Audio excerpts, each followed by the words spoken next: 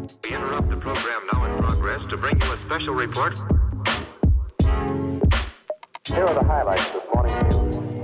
From the WPGU News Desk, here's today's headlines on WPGU 1071, Champaign's Alternative. For WPGU News, I'm Laszlo Richard Toth. It's Monday, February 21st, 2022.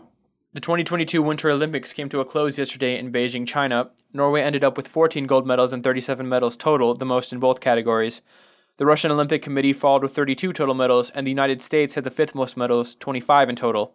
Team USA bobsledder Alana Myers-Taylor made Winter Olympic history as the first black athlete to win 5 medals at Olympic Games. Finland beat out heavily favored Russia for the gold medal in men's hockey, and Sui Wenjing and Han Song of China won the gold in pair skating. American slalom star Michaela Schifrin failed to finish her third individual race at the Games and left without any medals. The last U.S. medal went to Jessie Diggins, who won silver in the 30-kilometer cross-country race on Saturday.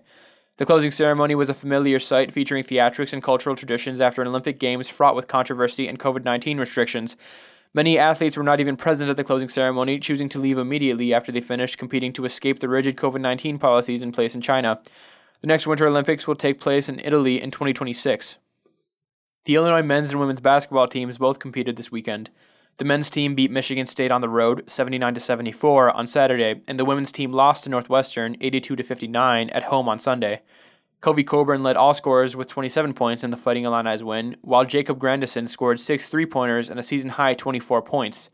Illinois never trailed in the game and led as many as 16 in the second half before Michigan State nearly pulled off a big comeback.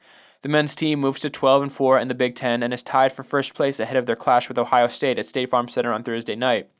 The women's team kept things close in the first quarter but went into halftime trailing by 11 points. The Fighting Illini eventually went into the fourth quarter down by 15, and they could not mount a late comeback to drop their 9th consecutive game. Ali and I led Illinois with 15 points, and Erica Porter added a career-high 13 points off the bench in the loss.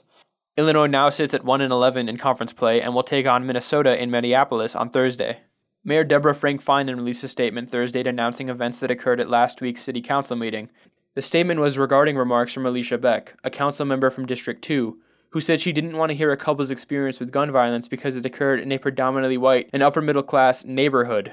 Beck said gun violence in the community is not new and that residents coming in should be firstly concerned about how many affected by it are black and brown. Councilmember Fulmer seconded the remarks. A couple who spoke about their experience with gun violence tried to comment back, but Mayor Finan rejected their attempt. Mayor Finan's statement said she cares about all community members and their comments and that no one's perspective should be ignored. 2 people are hurt after a fight and shooting early yesterday morning. Police responded to Clark and Randolph around 2 a.m., where they found evidence of a shooting. 1 man was shot and sustained a non-life-threatening injury. Anyone with information or outside security cameras in the area is encouraged to call Champaign Police at 217-351-4545. The inaugural Black and Latinx Summit took place over the weekend at the iHotel. The summit consisted of panels, talks, and discussions over the course of 2 days. This is the first year that the Black and Latinx Men's and Black and Latinx Women's Summit were hosted as the same event. Jordan Brown, a planning chair for the summit, was involved with the planning of the 2 prior men's summits. The 2 summits were combined really to address how looking at things from a gender binary perspective, we're leaving identity groups out. And so we really wanted to be as inclusive as possible. Not only is this the first year that the summits were merged, but it is also the first in-person summit since the beginning of the pandemic.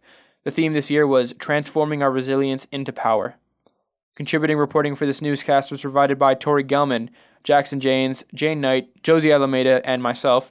Our sports editor is Jackson Janes, and our regional editor is Josie Alameda. Our deputy news director is Emily Crawford, and our news director is Justin Malone. For WPGU News, I'm Laszlo Richard Toth.